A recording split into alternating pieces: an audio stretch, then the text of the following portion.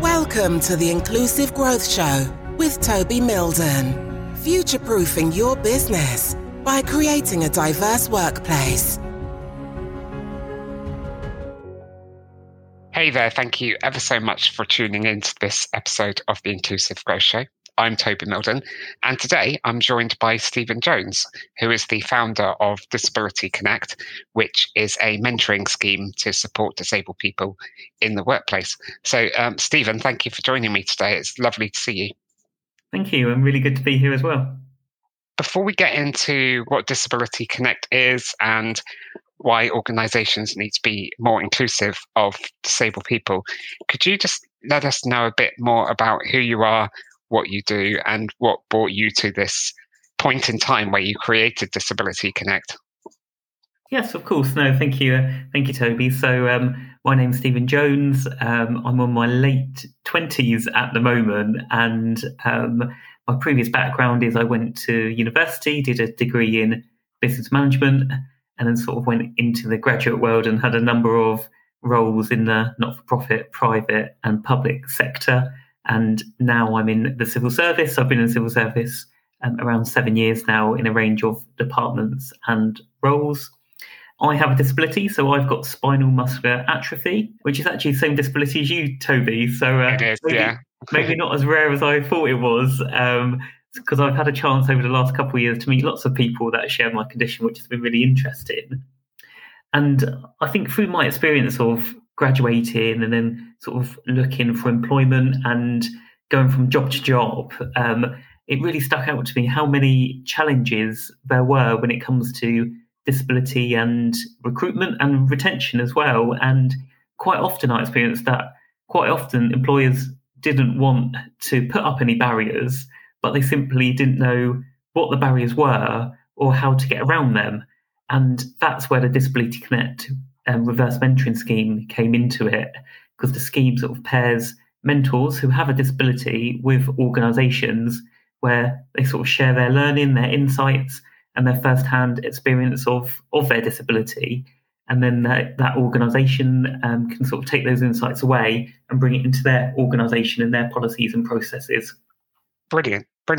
So you mentioned that there are a number of challenges that disabled people face trying to gain employment and then also retaining people within the organisation. Let's just take one of those, I suppose, one at a time. When it comes to attracting and recruiting disabled talent, what are some of the challenges or barriers that you've seen?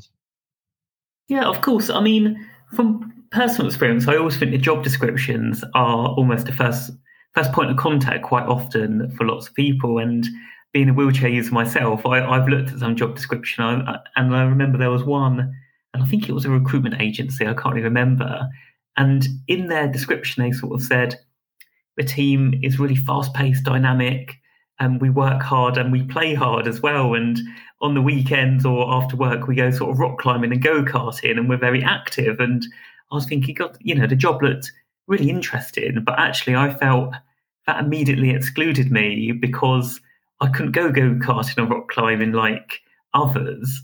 And I think that was sort of the organisation sort of just saying, we're a very social team. We want to do lots of different things and lots of team building, which is absolutely great. But I think how they put that sort of excluded a lot of people. So I think the job description and that initial recruitment process can sometimes be a blocker. Plus, I also think it's perceptions of organisations as well. And it's interesting when I suppose even in my own head, I've got a view on what organisations are very inclusive and what organisations aren't really. And that would either attract me or sort of put me off applying for them. And I think lastly as well, just on the actual recruitment process in terms of interview or assessment centre as well, I found really interesting because I've had a number of interviews previously when I was looking for graduate jobs, and they were very accommodating, sort of sorting out disabled car parking for me, making sure it's all accessible. However, in some cases I found like the car park was really, really far away. And I think if I'm coming in my manual wheelchair, I can't self-propel myself over long distances without taking breaks, that's almost an instant blocker, even though they've put those facilities in place. Yeah, absolutely. You also mentioned about developing and retaining disabled people once they're in the organisation. So what are some of the obstacles or challenges that you've come across there? I work with lots of my mentors who have a disability, but they haven't always had a disability, and I've learned a lot from that. I mean, because I was born with SMA, I think previously I had the assumption that everyone was born with their disability. However, the majority of people go through their lives without a disability, and then sort of one props up, and that might be a chronic condition, that might be an accident, something might have happened, and that employer that was very accommodating and accessible before may not know what to put in place, or that conversation might not be open as well. So I've sort of found that can be quite a key barrier there, and I think changes to conditions as well is an impact. And I think that's really just opening the conversation with employers about actually, just because some adjustments you've put in place, that doesn't mean that's a one-time fix for it. And actually there needs to be a process to monitor these reasonable adjustments on a more regular basis. Yeah. So you've set up the mentoring program. From the description that you've given us already, it sounds like a reverse mentoring scheme, which is very common in diversity and inclusion within businesses. So could you just tell us a bit more about what the scheme is and how it works? Yes, of course. And yes, you're completely right. I mean, there's lots of experiences of big organisations that run reverse mentoring schemes for a number of the protected characteristics, which all sound really positive. I mean, for listeners who may not know what reverse mentoring is, I suppose it's just mentoring, but almost switched around the other way. So generically, mentoring is maybe a more junior person being the mentee, and you would get the mentor being a senior person with more experience. The idea of reverse mentoring is that person that would be the mentor would have sort of that first-hand experience of some of the diverse characteristics, in this case, disability, and they may mentor a more senior person in an organisation. The reverse mentoring scheme has a real range of mentees and organisations as well, and I work with lots of organisations that come forward and sort of say, I've got a particular challenge in my organisation. So some of the key ones are people may not be aware of how many people with disabilities they have in their organisation. And lots of companies come to me and say, my declaration rate's really low, so there's a problem with my recruitment. But sometimes you can turn that around and think, actually, is there an internal issue here that maybe people aren't declaring, or have you got those channels open, or do people understand why declaration rates are sort of needed? Other organisations I work with sort of look at the scheme from a customer point of view. So, for example, I have a number of housing associations who work with customers who have disabilities on a day-to-day basis, and they sort of look at this from actually, how can I better meet the purpose and serve the needs of my customer base here and attract more people as well into my organisation. And just another example as well, Toby, is a charity as well I'm working with at the moment. They've sort of said my fundraising portfolio is very much targeted at sports events, maybe climbing Mount Snowdon and places like this. That's not very diverse. So how can I sort of increase representation in that space as well? And how the scheme works is it's a 6-month scheme on average. The organisation will sort of sign up. They will submit a form to pretty much say what they're looking to get from the scheme, what are their challenges currently internally, and what they're currently doing in the diversity inclusion space as well. And we'll use that information to sort of think, right, okay, who's the best fit for you as a mentor? And I've got a really big pool of mentors currently, and I sort of do that strategic match that way. I always check with the mentee to make sure they're sort of content with that mentor match that suits their purpose for signing up as well. Yeah. And the mentors I work with are really diverse in their experiences and backgrounds as well. So I've had a number of graduates who have recently joined the scheme, and they can provide some really useful insight in terms of what it's like in the graduate market with disability. Yeah. However, I also work with lots of industry professionals as well that have sort of been in the private public sector 20, 30 years, and they've sort of got that in-depth experience as well. So the mentors are really diverse in both their disabilities and their protected characteristics, as well as their experiences and what they've achieved. And presumably the person who's being the mentor, i.e. the person with the disability, presumably in that mentoring relationship, they are bringing a lot more to the table than just their disability. Because like you were saying, if you're working with people who've just graduated, they're able to bring a fresh perspective to things just by being younger and just having left university as well. So I suppose I'm assuming that actually the organisation that signs up and gets the mentoring gets a lot more value for money that way as well. That's a really good point, and you're completely right. I mean, all of the mentors have a disability, and they may also belong to one of the other protected characteristics. Plus, also they bring a lot of experience, knowledge, and all have very unique backgrounds as well. And I think a big part of the mentoring scheme is, well, mentoring in general, is sort of helping their mentees set goals, set objectives, and that's a big part of the mentor recruitment process as well, to look at the ability to sort of really pin down an organisation of what they want to achieve and work with them to keep that momentum going as well throughout the 6 months. So you've mentioned already some of the benefits that organisations are looking for when they work with you. So you've mentioned things like reflecting the diversity of the customer base, making sure that events and activities are inclusive, making sure that there's a culture within the organisation where people can declare their disability if they want to. What are some of the other top reasons for entering a reverse mentoring arrangement like this on the business? That's a really good question, though. Thank you for that. And one of the key ones is just general awareness, I find as well.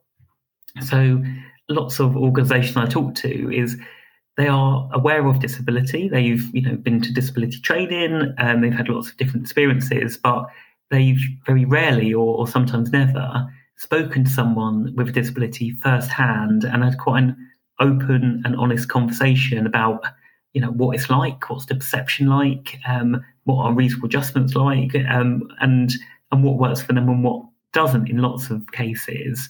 And I think I've had feedback previously from mentees who have actually said, I've learned so much about this and I will incorporate this learning into the decisions I make at work, how I act in meetings, and also in their personal life or out in public, how they sort of act and interact with others. So I think a real key part is just general awareness. I think another one is part of that sort of continuous professional development as well. So I think a big part of the mentoring, as I said previously, is sort of having someone to keep that momentum going on those goals to do with diversity inclusion as well. So I think it's almost someone to sort of bounce ideas off of, check in with, and hold that person accountable to say, actually, last month you said you were going to achieve this or you were going to progress this goal. Where's that got to? So I think there's quite a lot of different examples and lots of real benefits to this.